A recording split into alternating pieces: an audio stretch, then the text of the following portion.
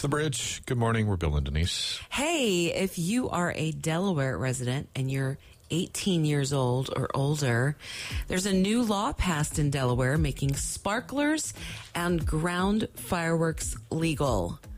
Couple of things, though, you should know. Fireworks cannot shoot higher than 15 feet in the air, and this newly introduced legislation can only be used legally on the 4th of July as well as New Year's. I have to confess, I thought sparklers were legal. I did not know they were illegal.